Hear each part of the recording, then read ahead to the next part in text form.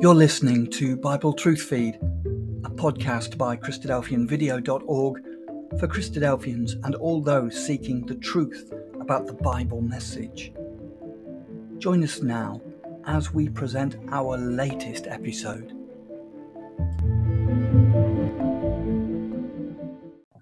Thanks very much indeed, Luke.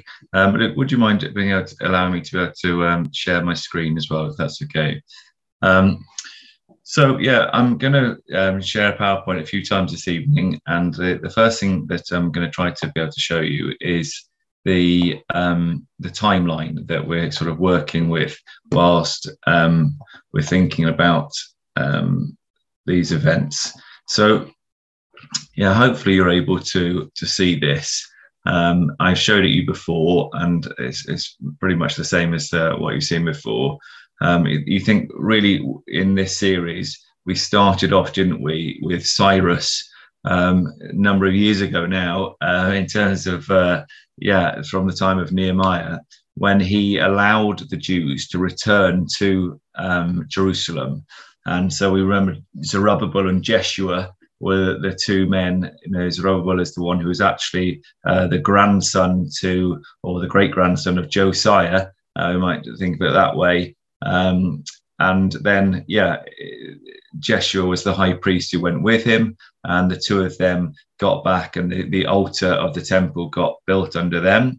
And then they had some challenges, didn't they? So God sent Haggai and Zechariah, the prophets. And so we got in and did some study there.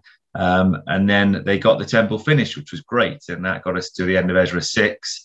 And then we believe there's quite a large gap in the narrative where Esther would actually fit in before then Ezra turns up and he comes on the scene. And that's where we were last week in Ezra 7 to the end of chapter 10 of Ezra. And then, today we're picking up in Nehemiah, which we believe to be some 13 years on. And when I say we believe to be 13 years on, we can prove that with ease. So if you look at Ezra chapter 7, we know that in verse 8, it talks about that he came to Jerusalem in the 5th month, which was the 7th year of the king.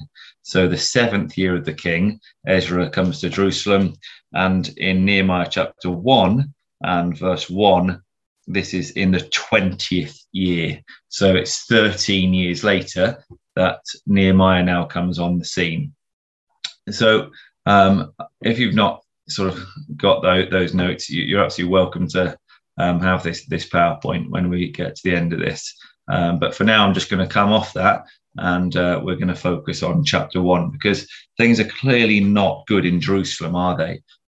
Even though Ezra went there and did his utmost to try to get things spiritually in a better place, and no doubt he did, still, sadly, 13 years later, things were in a mess. So much so that it seems that Hanani comes from Judah. I think that's how we should read it. He's come from Judah to tell Nehemiah what's going on. So we read in verse 1, the words of Nehemiah, the son of Hachaliah, came to pass in the month Chislew in the 20th year, as I was in Shushan the palace, that Hanani, one of my brethren, came, he and certain men of Judah.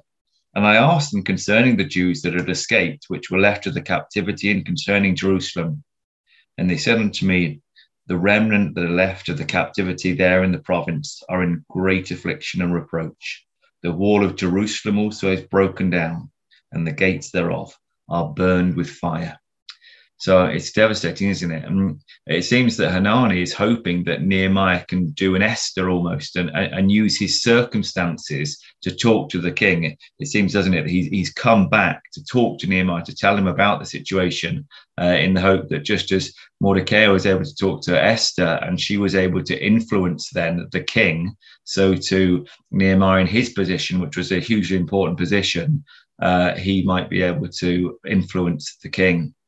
But Nehemiah must have been absolutely distraught when he heard those words in verse 3, that the people are in great affliction and reproach. Those two words are used together in Jeremiah 24 and verse 9 regarding the naughty figs. Now you think of the parable of the figs in Jeremiah 24, that the good figs were supposed to be those who could go into captivity but be brought back again and would have learned the lesson. The naughty figs were those who were taken into captivity, never to kind of return. So to hear that they were in great affliction and reproach, really was sort of saying it's almost like the whole point of the captivity hadn't brought about the good figs. What a mess it was. And the walls of the city are broken down. And so he's devastated. And what he does then is turn to God. So it says in verse 4, it came to pass when I heard these words that I sat down and wept and mourned certain days and fasted and prayed before the God of heaven. Again, whenever we're sort of looking at these things, we're just thinking, what do we learn from men of God like this? And clearly, one thing to do, isn't it, is when we hear terrible news, things that can really emotionally get to us, the right thing to do is to turn to God in prayer. And men of God bring scriptures into their prayers. Just time and again, you'll see that when studying any prayer in scripture, that time and again it brings scripture into the prayer. I once heard a brother say from that verse in Ecclesiastes, God is in heaven and you're on earth, therefore let your words be few. That it's not so much saying let your prayer be short, that's perhaps not a bad idea quite often, but so more to say, let your words be few. Cut down on your own words and use the words of God in prayer. And certainly men of God like Nehemiah use scriptures in their prayers. If you just scan down your margin, you'd be able to see links to Leviticus, Deuteronomy, Daniel, the Psalms. And yeah, for the purpose of today, we're going to just sort of try and get an overview of the first 6 chapters of Nehemiah. So we can't go into it in detail, but if you look through, you just immediately see these connections and turn to them and sort of recognize that this is where Nehemiah is drawing from. But we'll just kind of finish in verse 11, where he concludes his prayer. O Lord, I beseech thee, let now thine ear be attentive to the prayer of thy servant, and to the prayer of thy servants who desire to fear thy name, and prosper, I pray thee, thy servant this day. Grant him mercy in the sight of this man, for I was the king's cupbearer. And so he's praying, isn't he, that God will grant him mercy, because he realizes he's got this mission. He's clearly frightened about this. Now, he knows, like Esther, that he's perhaps taking his life into his hands to go before the most powerful man and to ask what he needs to ask. It's not an easy thing for him to do. He recognizes that he needs to wait for the right opportunity, a bit like Esther again. So he doesn't immediately do something. It's some months later when Nehemiah is in front of the king and he shows his emotion about this. So it says in chapter 2 and verse 1, came to pass in the month Nisan, in the 20th year of Artaxerxes the king. So as I say, we're a few months on now. And we have to think to ourselves, wonder why it was in this month that it came out. Well, clearly we would suggest that Nehemiah's not just sort of raced into it. He's trying to prayerfully go about this. He's looking for a sign. But for some reason on this particular day, his emotions come out. So why? Why is it that they come out at this particular time? Well, firstly, we think it's worth pointing out that the month Nisan was when Haman set a date to destroy the Jews. So to give you a cross-reference for that, if we went to, for in our Bible, we're going forward, aren't we? But we're actually going backwards in time, we believe. So if you went to Esther chapter 3, and verse 7, it says, in the first month, that is the month Nisan, in the 12th year of King Ahasuerus, they cast pur, that is the lot before Haman, from day to day, from month to month, the 12th month, that is the month Adar. And if you sort of read through and went just back to verse 6, you'd be able to see it. This is the time when Haman sought to destroy all of the Jews. So we can understand completely what feelings that would have evoked in Nehemiah. But I wonder if there's perhaps even more to that than this, that this was also the month when Israel left Egypt. So now we're going years and years back in history, aren't we? But you remember that at that time, they were told to daub the blood of the Passover around the doorposts. Now, the Bible very clearly connects blood to wine. It's not just a New Testament thing. You see it in Genesis, you see it in Isaiah, that blood is connected to wine as a sort of a metaphor for it. So it might be that as Nehemiah poured the wine in this month, the month Nisan, which used to be in the Hebrew calendar, it's called the month Abib, was the month they left Egypt, that Nehemiah is just overcome with emotion. He's pouring the wine before the king, knowing that the exiles who had left Babylon were not able to set up the promised land as they'd hoped. Like those Jews who had this opportunity to leave Egypt, okay, on that Passover night, they left with all of the intention of being able to go to the promised land, to set up this kingdom, essentially, eventually. And yet it didn't happen then. And then they'd been taken into exile, and they had this another opportunity to leave Babylon and to be able to set up the kingdom. And once again, it hadn't gone as they'd hoped. Well, whatever Nehemiah's reason for being so sad at this particular time, certainly the king picks up on it, doesn't he? So let's just pick up in chapter 2 again, verse 2. Wherefore the king said unto me, why is thy countenance sad? Seeing thou art not sick. This is nothing else but sorrow of heart. Then I was very sore afraid, and said unto the king, let the king live forever. Why should not my countenance be sad when the city, the place of my father's sepulchres, lies waste, and the gates thereof are consumed with fire? Then the king said unto me, for what dost thou make request? It's just like the Esther situation, isn't it? Okay. Now, what is your request? So I prayed to the God of heaven. Again, I find that really moving, just to think of the fact that Nehemiah, in that situation, suddenly sees that the opportunity that he's been waiting for has come. That in his emotion, in saying, well, how can I not? Like, no, the place of my father's sepulchres lies waste, the gates thereof are consumed with fire, and he's afraid, and he's thinking the king could right now just send me off for good. And the king's answer is this: for what dost thou make request? So I prayed to the God of heaven.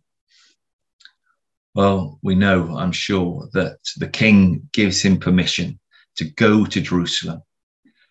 And next to verse 6, it says there that the king, or he set the king a time. And you might put in your margin there, chapter 5 and verse 14, which tells us that Nehemiah was there 12 years. So that's quite some time, isn't it? That Artaxerxes just trusts and says, Nehemiah, what do you make request? I set him a time. I said, I need 12 years. And the king is willing to give him that. And the king would have no doubt seen in the witness of Ezra and then Nehemiah, hard-working, honest individuals. And once again, he's asked, like in the time of Ezra, to write a letter to ensure that the work could happen. So it says, Nehemiah says to the king in verse 7, if it please the king, let letters be given me to the governors beyond the river, that they may convey me over till I come into Judah. And a letter unto Asaph, the keeper of the king's forest, that he may give me timber to make beams for the gates of the palace, which appertain to the city, and for the wall of the city, and for the house, that I shall enter into it. And the king granted me, according to the good hand of my God upon me. So like Ezra, Nehemiah recognizes the hand of God in all this. And remember us looking for that phrase last week, going from Ezra chapter 7 through to the end. And here we've got it again, there in verse 8, we just read it, according to the good hand of God upon me. In verse 18, when he speaks to some of the elders, he says, I told them of the good hand of my God, which was upon me. And so, you possibly see it again as well, actually, in chapter 1 and verse 10, when he's praying, he talks about God's strong hand. So it seems that Nehemiah then is somebody like Ezra who recognizes the hand of God in all this. And as he sets off, even though he has the permissions and even though he recognized God is with him, he still comes across adversaries to this cause. You see that now in verse 10. So, come to the governors beyond the river in verse 9, gives them the king's letters. Sadly, trouble is just around the corner. Sanballat the Horonite, Tobiah the servant, the Ammonite, and Geshem we learn of a bit later. And these three men, Sanballat and Tobiah mainly, but Geshem as well, are wound through the narrative now. And the men who are looking to try and bring Nehemiah down from the work that he's looking to do. They're a bit like the Pharisees, the Sadducees, the scribes that came to the Lord Jesus. They're men that are there just trying to cause trouble, to stop the work.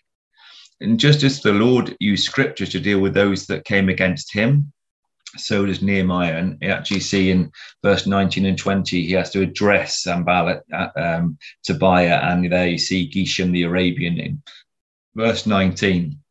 And Nehemiah cites Deuteronomy 23 back to them. An Ammonite or a Moabite shall not enter into the congregation of the Lord, for they hired Balaam the son of Beal. Do not seek a treaty of friendship with them as long as you live. So he's citing that, isn't he? That passage from Deuteronomy 23. And what Nehemiah is really saying is, look, people who aren't interested in the welfare of the children of Israel, that's all Nehemiah's come for, isn't it? That's what he is about. You look at the end of verse 10, that these men are grieved that someone has come who's looking to seek the welfare of the children of Israel. And for Nehemiah, well, if you are not interested in the welfare of the children of Israel, then you've got absolutely no right, nor portion, nor memorial in Jerusalem. And that's still an absolute fact now, isn't it? People who are not interested in the welfare of Israel, they've got nothing for the kingdom is not going to be for them. You've got to have this desire for the welfare of Israel. Well, Nehemiah is not going to be put off by these men. Instead, he goes out on a donkey, back in at the end, sort of halfway through chapter 2, in verse 12, and he inspects the walls so that he's got a clear idea of the mess that he's got to try to work to deal with. And it's interesting, we read in Mark 11, this is a good cross-reference against verse 12. Mark 11 and verse 11 says that the Lord Jesus entered into Jerusalem and into the temple, and when he had looked round about upon all things, and now the eventide was come. So the Lord Jesus, we know that he entered Jerusalem on a donkey, that Mark 11, verse 11, and he enters into Jerusalem and he looks around about on all things, and the eventide was come. So there's a kind of sense that Nehemiah, he's going, we know that for him it's more than nighttime, but he's going in and he's looking round about to survey what needs to be done here. And having done that, he then addresses the elders, who are people who are there. And perhaps some of those elders are ones like Hananiah, who've perhaps come back. We know if later in Nehemiah, certainly, that he has come back with Nehemiah to work on Jerusalem. So he's addressing now these elders, and we'll just pick this out in verse 17. He says to them, "You see the distress that we are in, how Jerusalem lies waste, the gates thereof are burned with fire. Come, let us build up the wall of Jerusalem, that we be no more a reproach." Then I told them of the good hand of my God, which was upon me, as also the king's words that he had spoken unto me. And they said, "Let us rise up and build." So they strengthened their hand for this good work. I want you to just note the similarity of the language from verse 17 there back to chapter 1 and verse 3. So do you remember I pointed out the word affliction and reproach came up in Jeremiah 24 verse 9 in relation to the naughty figs. And these are the same two words now used here in verse 17 when he says, "You see the distress," that's the word affliction, the evil that we are in, how Jerusalem lies waste. And then in the end of verse 17, we be no more a reproach. So we don't want to be in this situation. Nehemiah is saying, and we're going to do something about this. We're going to get on and we're going to build. And then we see them, like, it's not long before they get cracking and get building. But just one more sort of connection we'll try to make before we do that.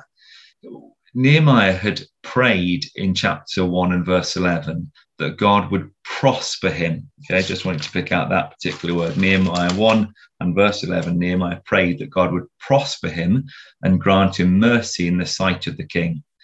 And he'd seen that happen. He knew the hand of God was guiding him, so he could say with absolute confidence, the God of heaven, he will prosper us. You know, that's where Nehemiah's mindset is now, that God of heaven, he would prosper them in this work. So we then realize that they are going to prosper in the work that they're about to get cracking with. And we come into chapter 3, where we see who is repairing which part of the wall. And certainly the word repaired is the key word running through. So I don't know about you, I'm just going to just quickly show you something that I use as a study tool here. If I open up, for me, I very often use something called the Blue Letter Bible. Now, I'm not trying to sort of say that this is the only thing that you can use, far from it. But if I just look up in Nehemiah, so where are we now? Nehemiah chapter 3, and just sort of see how it is that sometimes we might do a bit of study like this, that we notice that the word repair is coming up. So here, I always make sure my settings, so the cog shows you settings, doesn't it? If I click my settings, I always make sure that my Strong's numbers are showing. So if yours aren't, that's why. So save preferences and return to my study. And I want to look up this idea of repaired. So find it here and click that word. And I can see it's the word hazak. The idea to be strong. And I now can see something which I find really helpful, how often that particular word occurs in each book of the Bible. So obviously we're in Hebrew, so it's just the Old Testament here. And I can see that it comes up 42 times in Nehemiah, which I can see is more than any other Old Testament book. So it's really a key word. And if I then click into Nehemiah, so now I can just look at within Nehemiah, I can see that really the key is coming through chapter 3. So it's time and again in chapter 3. So then I'd go through and perhaps color something like that, so I can just see each time that this is an absolute key word. So I'll stop sharing, and hopefully that's not something that's kind of too bugging to you, but you can just see how easy it is that we have the tools to be able to have a look at something like that. But we're then trying to think to ourselves, well, what's the lesson that we can learn? So verse 4, next unto them repaired Merimoth, the son of Uriah, the son of Koz. Next unto them repaired Meshullam, the son of Berechiah, the son of Mashazabeel. Next unto them repaired Zadok, the son of Bani. So, you know, what are we going to learn from the fact that repaired is a key word? You know, it can't simply be that we just enjoy some colouring. Well, I think there is a point that we can make, that it's the fact that it is mainly repairing helps us to recognize the fact that the foundations were always there. The truth doesn't change. And sadly, the boundaries do get broken down at times within our ecclesias. But what we need to do is be willing to get back to the original and build up. That's what we're trying to do as Christadelphians, aren't we? You know, when people say to me, you know, what do Christadelphians believe that are different? Well, what my primary answer tends to be, we try to get back to what the first century Christians believed. That is what we're trying to do, aren't we? We're trying to get back to that. That's the foundation, the apostles and prophets, that we are trying to build on. Well, another common word that comes through Nehemiah chapter 3, which is surely significant, is the word next. So, for example, in verse 2, next unto him builded the men of Jericho. Verse 4, next unto them, next unto them. You just see that kind of going all the way through. And you might think, come on, like, you know, it's like just telling us the word and is a key word. And I'm not necessarily ruling that out, but in this case, just look at chapter 3 and verse 2, and the Authorized Version margin anyway, it gives a helpful rendering that says the word next literally means in the Hebrew at his hand. It's the Hebrew yad. So there's a sense of togetherness, hand in hand, this work is being done. And this point is backed up further when we consider the fact that they are building one wall. It's not a series of towers. Gaps would allow the enemy in, wouldn't it? But together, we've got to build on our common foundation. And if somebody starts building away from that foundation, then they're not part of the wall, aren't they? They've made a choice not to be part of that wall. That they've chosen not to be in fellowship in that sense. But those of us who are trying to build on the foundation, the Word of God, then we are in fellowship with one another. So the idea of next, we can just bring out just a lovely word, the idea of being at his hand in hand, we're doing this work together.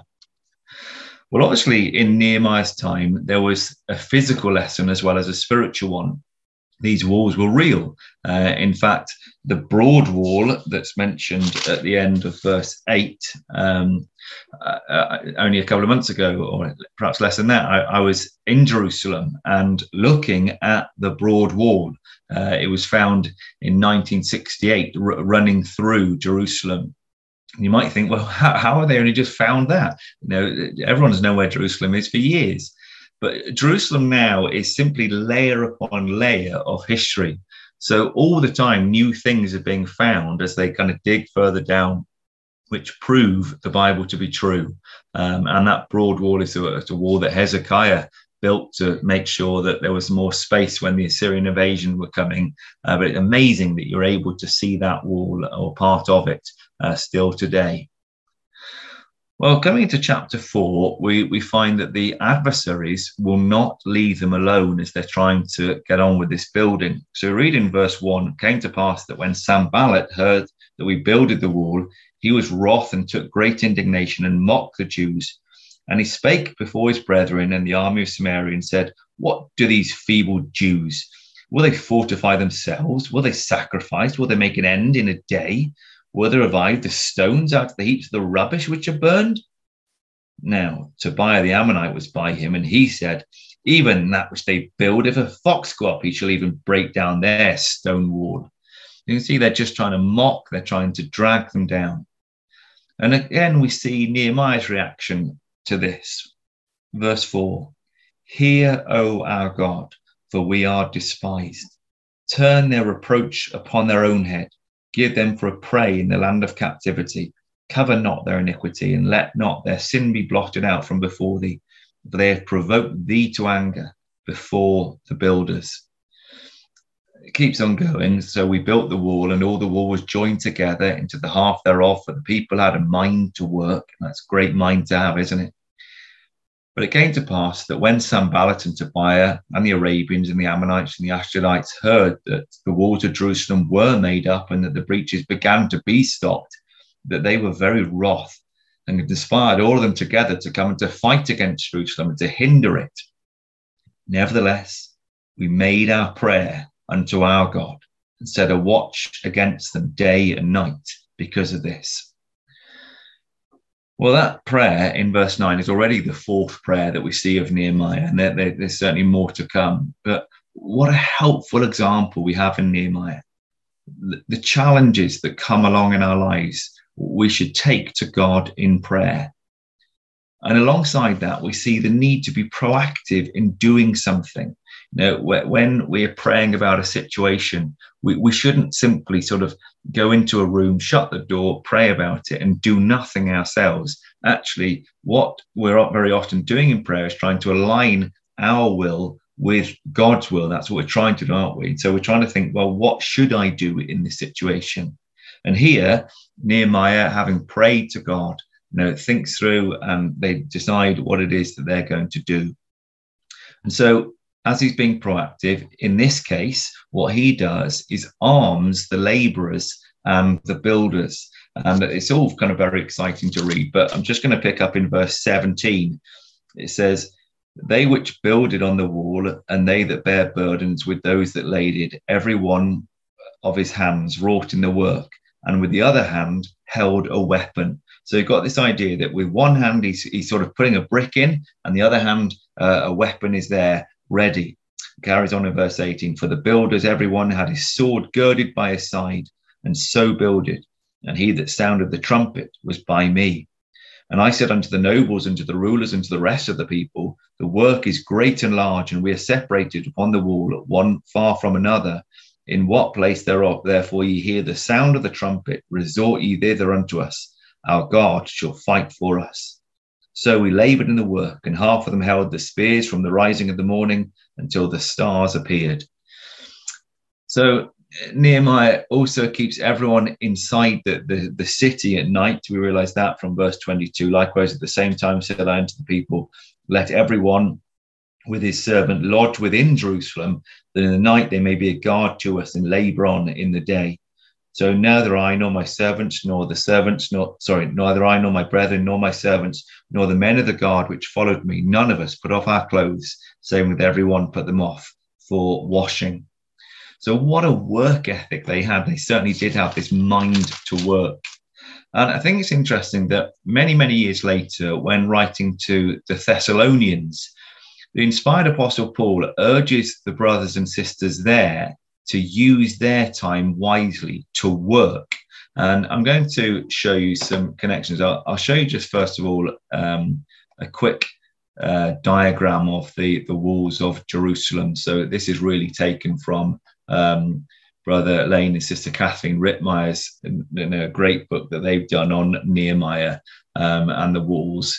And they're able to show, so the blue line says the water, but the black lines are the walls of Jerusalem, and then the gates that are going around it. So we're able to see roughly where Nehemiah goes off and searches on his donkey down past the dung gate and the fountain gate, and then gets stuck because there's a pile of rubble there and has to go back. But yeah, it's great, isn't it? We can just make these little diagrams and get a sense of the way in which Jerusalem is laid out. And I have to say, for me, I've got this really clear picture. In fact, just if I point out just down here, about where the water gate is on this diagram, perhaps a little bit further down, actually around there.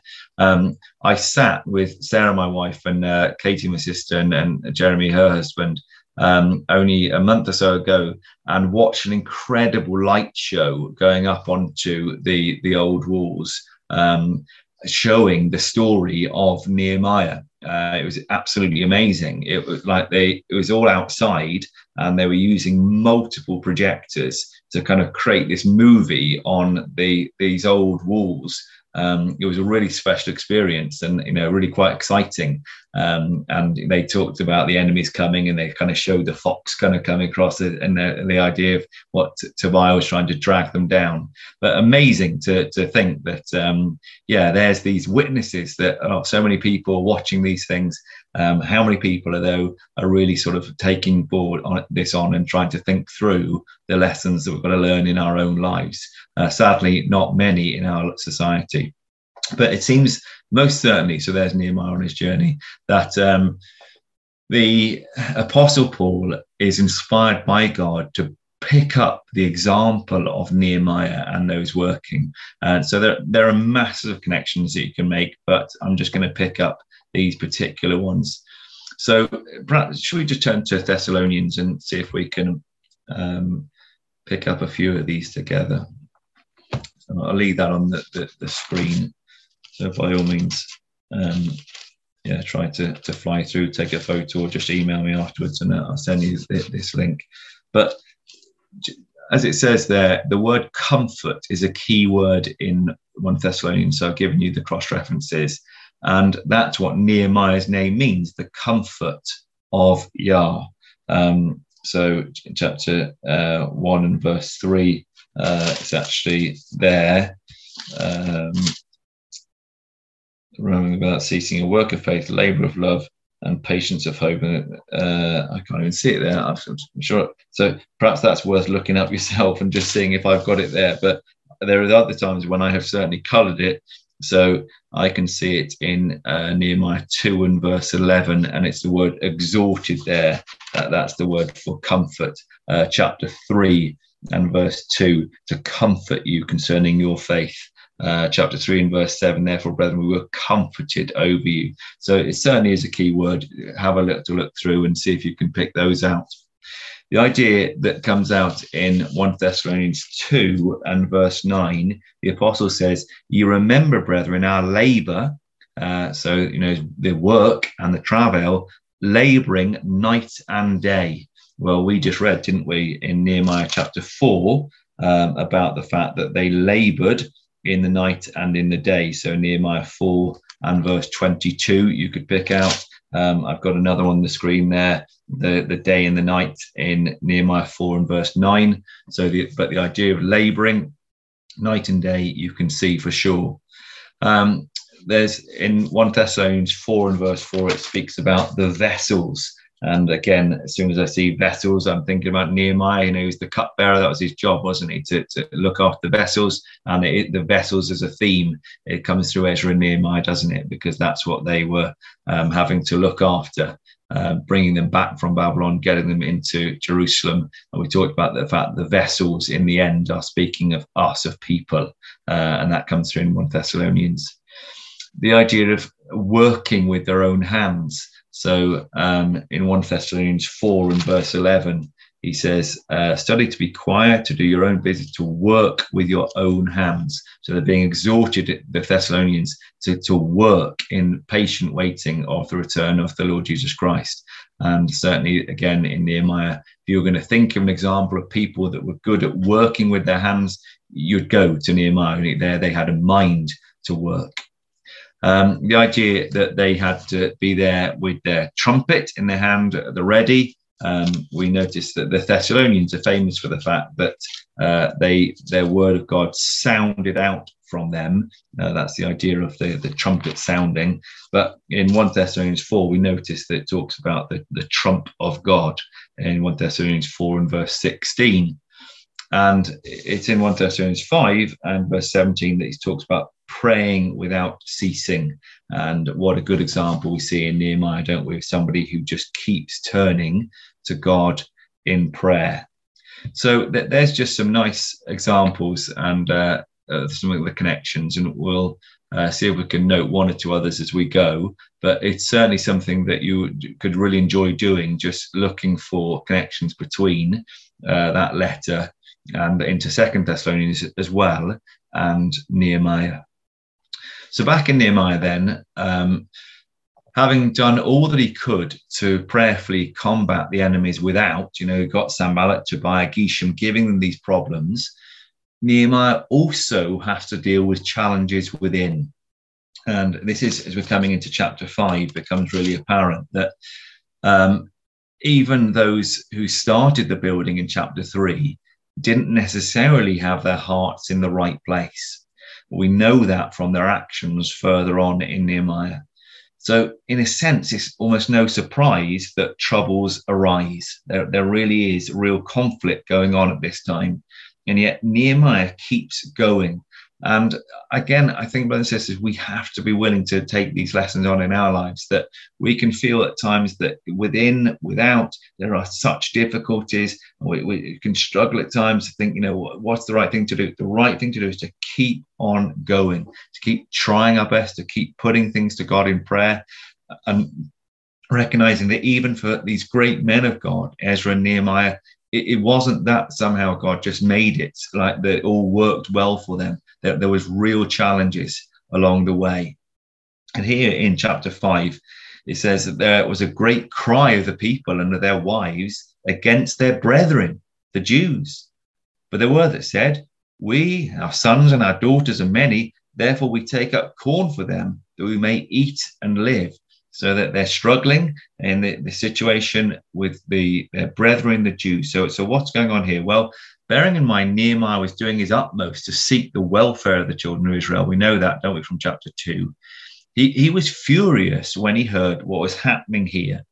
And what's going on is that some families were struggling to have enough money to eat, and they were borrowing from those who did have a bit more.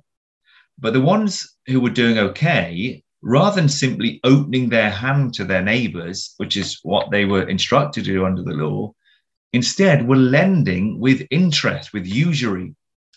And this was leading to young people being sold to the heathen to try to kind of redeem some of these debts. So pick up from chapter 5 and verse 6. It says, I was very angry when I heard their cry and these words. Then I consulted myself and I rebuked the nobles and the rulers and said unto them, ye exact usury, every one of his brother. And I set a great assembly against them. And I said unto them, we after our ability have redeemed our brethren. So he said, look, we've done our utmost to try to help in this situation. We after our ability have redeemed our brethren, the Jews, which are sold unto the heathen. And will ye even sell your brethren, or shall they be sold unto us? Then held they their peace and found nothing to answer. Also I said, it is not good that you do. Ought you not to walk in the fear of our God? Because of the reproach of the heathen, our enemies, I likewise and my brethren and my servants might exact of them money and corn. I pray you, let us leave off this usury. Restore, I pray you, to them even this day their lands, their vineyards, their olive yards, their houses, also the 100th part of the money and of the corn, the wine and the oil that ye exacted of them. Then said they, we will restore them and will require nothing of them. So we do as thou hast said. Then I called the priests and took an oath of them that they should do according to this promise. So Nehemiah's been trying to redeem Jews who've been sold as slaves. And he's saying it's for nothing, because some of the richer Jews, their care for the poorer ones was so bad, they didn't care for their own. Those who had been redeemed were being sold back again. Well, Nehemiah's own example was very different to that. His was one of generosity and care for the entire 12 years that he was in Jerusalem. We know from verse 14 that that's how long it was that he was there before returning. However, although we know that from verse 14 that he was the whole time in those 12 years trying to do the right thing and caring for people as the governor, actually you realize that these problems are coming up in the first 7 weeks of him being there. Now we know that because we realize that he's still working on the wall from verse 16, but the whole wall is finished, we know from chapter 6 and verse 15, in 52 days. So, this is within 7 weeks that, he's trying to get them going, and yet these problems are coming. So you've got the issues of those without, Sanballat, Tobiah, Geshem, etc., and the issues of those within are some of these Jews who are not looking after the others and treating them badly. And yet, in all that, somehow Nehemiah keeps his integrity, keeps doing the right thing. And that's all we can do, isn't it? You can only, in the end, focus on what we can try to do. And so here in verse 15, just look how it says, what it says of him. The former governors that had been before me were chargeable unto the people and had taken of them bread and wine, beside 40 shekels of silver. Yea, even their servants bear rule over the people. But so did not I, because of the fear of God. So his faith in God had an impact on his life. Yea, also I continued in the work of the wall. Neither bought we any land. All my servants were gathered thither unto the work. Moreover, there were at my table 150 of the Jews and rulers, besides those that came unto us from among the heathen that were round about us. Now that which was prepared for me daily was 1 ox and 6 choice sheep. Also fowls were prepared for me, and 1 in 10 days store of all sorts of wine. Yet for all this required not I the bread of the governor, because the bondage was heavy upon this people.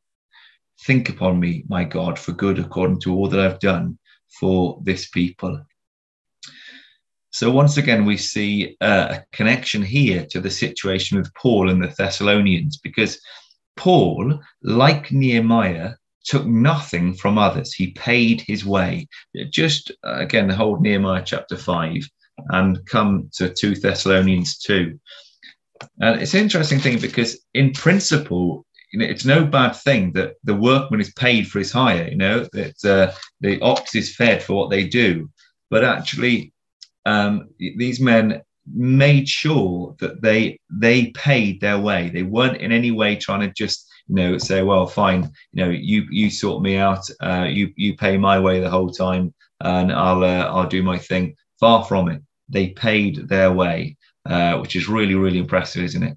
So in 2 Thessalonians 2, look at, or 2 Thessalonians 3, sorry, the Apostle Paul says in verse 8, neither did we eat any man's bread for naught, but wrought with labour and travail night and day. So you got the idea of the labouring and the travelling night and day again, but you've also got the fact that he wouldn't eat any man's bread for naught, and we linking that up back into Nehemiah chapter 5 and verse 18. Yet require not I the bread of the governor. So Nehemiah, he wouldn't take the bread, and the Apostle Paul says, no, I wouldn't do that either. I made sure that I was working. I had the Nehemiah spirit. So what a great job these men were given by God to be building up the ecclesia. And they were setting a personal example in doing that, whilst trying to organize these huge building efforts. And that's what the Apostle Paul was doing, wasn't it? Like, he was a master builder. We know that from 1 Corinthians 3 in verse 10. It's the word architecton, so the idea of being an architect, that's what he was doing. 1 Corinthians 3 in verse 10 says. So we're not surprised to see connections between these two master builders. They're doing their utmost to build up. But ultimately what they're doing is building the ecclesia. That's what they're about. And that's really why you get all these lists of names in Ezra and Nehemiah, because it's the people that in the end are what God is interested in. They're the vessels, they're the bricks. That's what it's about. That's why it's hand in hand that they're doing these things. And actually that idea of hand in hand is also the idea of the cement in the bricks. That's what it is that's being built up here. People that will serve God. Well, as we come into chapter 6 of Nehemiah, the parallels begin to take us to the work of the Lord Jesus.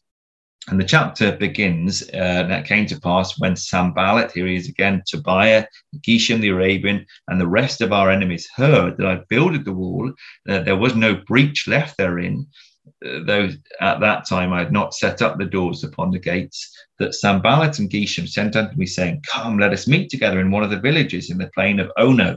But they thought to do me mischief. And that is indeed what they're up to. They're trying to cause mischief. Now, I think that there's a lovely cross-reference to put in your margin against the fact there was no breach to Isaiah 58 and verse 12.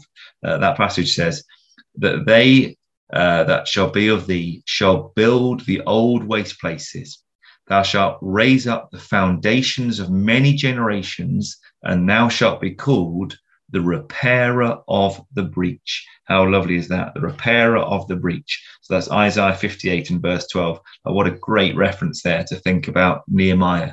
And that in itself is something that's just, again, worth trying to study. If you get into Nehemiah, looking how clearly he knew he wasn't the Messiah. He knew the 70-week prophecy in Daniel chapter 9. There's no sense at all that he would have thought that.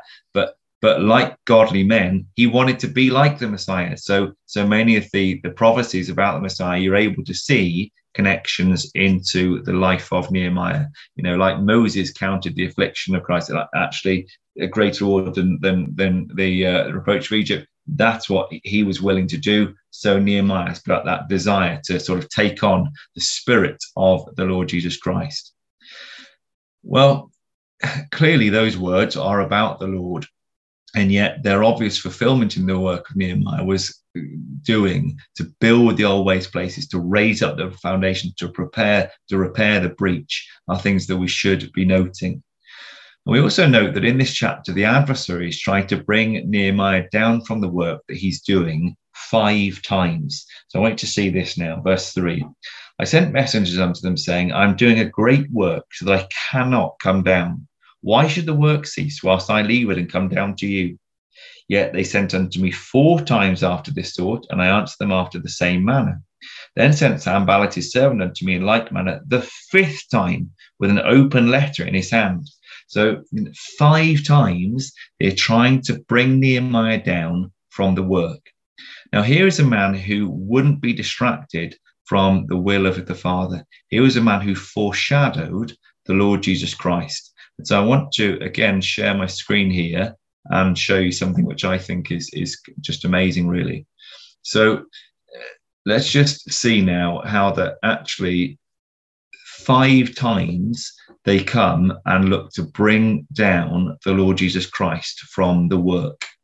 So it says in Matthew 27 and verse 39, those who passed by hurled insults at him, shaking their heads and saying, you are going to destroy the temple and build it in 3 days. Save yourself. Come down from the cross if you're the Son of God. Isn't it interesting? There they are talking about him as the builder. Come down from the cross. And then in the same way, the chief priests, the teachers of the law, and the elders mocked him. He saved others, they said, but he can't save himself. He's the King of Israel. Let him come down from the cross and we will believe him. Come down from the work. Then, in the same way, can I get to the next screen? The robbers who were crucified up with him also heaped insults on him. So now 4 times in the same way they are doing it. And the soldiers also are looking to do the same. The soldiers mocked him also, coming to him and offering him vinegar, saying, if thou be the King of the Jews, save thyself. 5 times. They're all looking to get him to come down. But of course, the Lord wouldn't. He was doing a great work. And I wonder if the Lord Jesus' mind went to Nehemiah, because we read his prayer in chapter 6 and verse 9. They all made us afraid, saying, their hands shall be weakened from the work, that it shall not be done. Now, therefore, O God, strengthen my hands. You wonder if that was the prayer of the Lord Jesus Christ as he looked to get that great work done. Nehemiah's determination to trust in God ensured that he did get the wall finished. It says in verse 15, so the wall was finished. And certainly in the context of our thinking, we remember the Lord Jesus' final words on the cross. It's John 19 and verse 20 that says, or the Lord Jesus says, it is finished. You can't help notice too that in verse 16, we read, it came to pass when all our enemies heard thereof, and all the heathen that were round about us saw these things, they were much cast down in their own eyes, for they perceived that this work was wrought of our God. And certainly the cross-reference I put down is Luke 23 and verse 47. When the centurion saw what was done, he glorified God, saying, certainly this was a righteous man. He recognized that this is the work of God. There's no doubt that God was blessing this work, an amazing accomplishment to finish it in 52 days. They had to struggle, they were constantly being undermined, but God's strength is made perfect in weakness. It's in the difficulties of life that we come to trust God. We realize that we have this treasure in earthen vessels, that the excellency of the power might be of God. Now, although the wall was finished, Nehemiah had only just begun his work of seeking the welfare of the children of Israel. And having had to deal with the problems without in chapter 4, then dealt with the problems within in chapter 5, everything becomes even harder now because the two combine. And the key problem that he's having to deal with are people supposedly in the ecclesia who are wanting to build relationships with the world. So read in verse 17, moreover, in those days, the nobles of Judah sent many letters unto Tobiah, and the letters of Tobiah came unto them, for there were many in Judah sworn unto him, because he was the son-in-law of Shechaniah, the son of Ara, and his son Jehanan had taken the daughter of Meshullam, the daughter of Berechiah, and also they reported his good deeds before me, and uttered my words to him. And Tobiah sent letters to put me in fear. Now, this is such a strong lesson for us to learn in ecclesial life. Once people build relationships with the world, they're quick to start justifying their wrong behavior. We saw how in the time of Ezra, people had mixed marriages.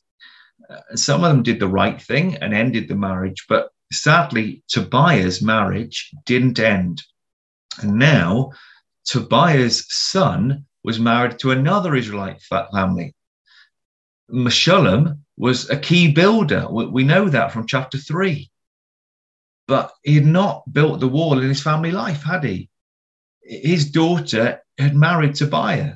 And it's a bit difficult because obviously we don't know for sure that Meshullam blessed it. In fact, I would suggest from later in Nehemiah that Meshullam, if he did bless it, he made some changes to his life and sort of got back on board again. But these things are happening. Now, it's really difficult. And what they are doing, we know from this, at this time, that it seems that Meshullam is not in a good place, because it seems that he's amongst those in verse 19 who reported of Tobiah's good works before me. Now, that is just such a classic thing, isn't it? You sort of, people who would say, well, you've got to get to know him. You know, he's such a nice guy. These are wolves from within. And it's so distressing that it's happening in the brotherhood today, and will only get worse. Rather than wanting to be holy, brothers and sisters start trying to justify others, when they've got building those relationships with the world, trying to push boundaries, losing sight of the truth and the desire to be on the foundation. That's what we should be building on. Now, of course, we want to see good in people, but remember, we worship the Creator, not the creature. The Creator comes first. That's the definition of good, and it's that we're building on. And the justifying of wrong behavior is a weariness to God. I know that because in Malachi chapter 2, and we will get on to Malachi next week, I can assure you, Malachi talks about the fact that it says, "Ye wearied the Lord with your words." Yet ye say, well, wherein have we wearied him? Well, when you say, everyone that doeth evil is good in the sight of the Lord. And that is exactly what is going on here. They reported his good deeds before me. You're talking about Tobiah, and, we'll see in later studies, Tobiah, is a real baddie, and yet they are trying to justify him. So next week in our study, we will look to carry on in Nehemiah and see then where Malachi fits into the picture. And then we'll have a study or two more on Malachi.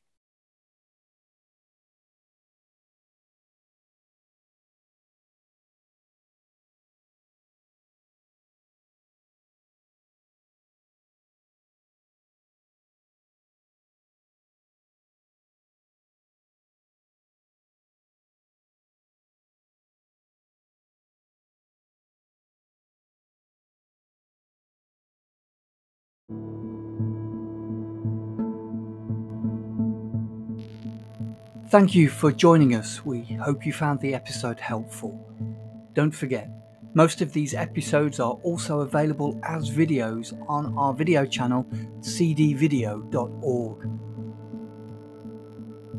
So head over and take a look.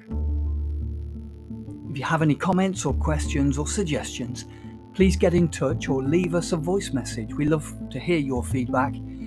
You can email us at btf@cdvideo.org. If you enjoyed the episode, then please share it with others. Until next time, may God bless you in your studies and your walk towards God's kingdom. Amen.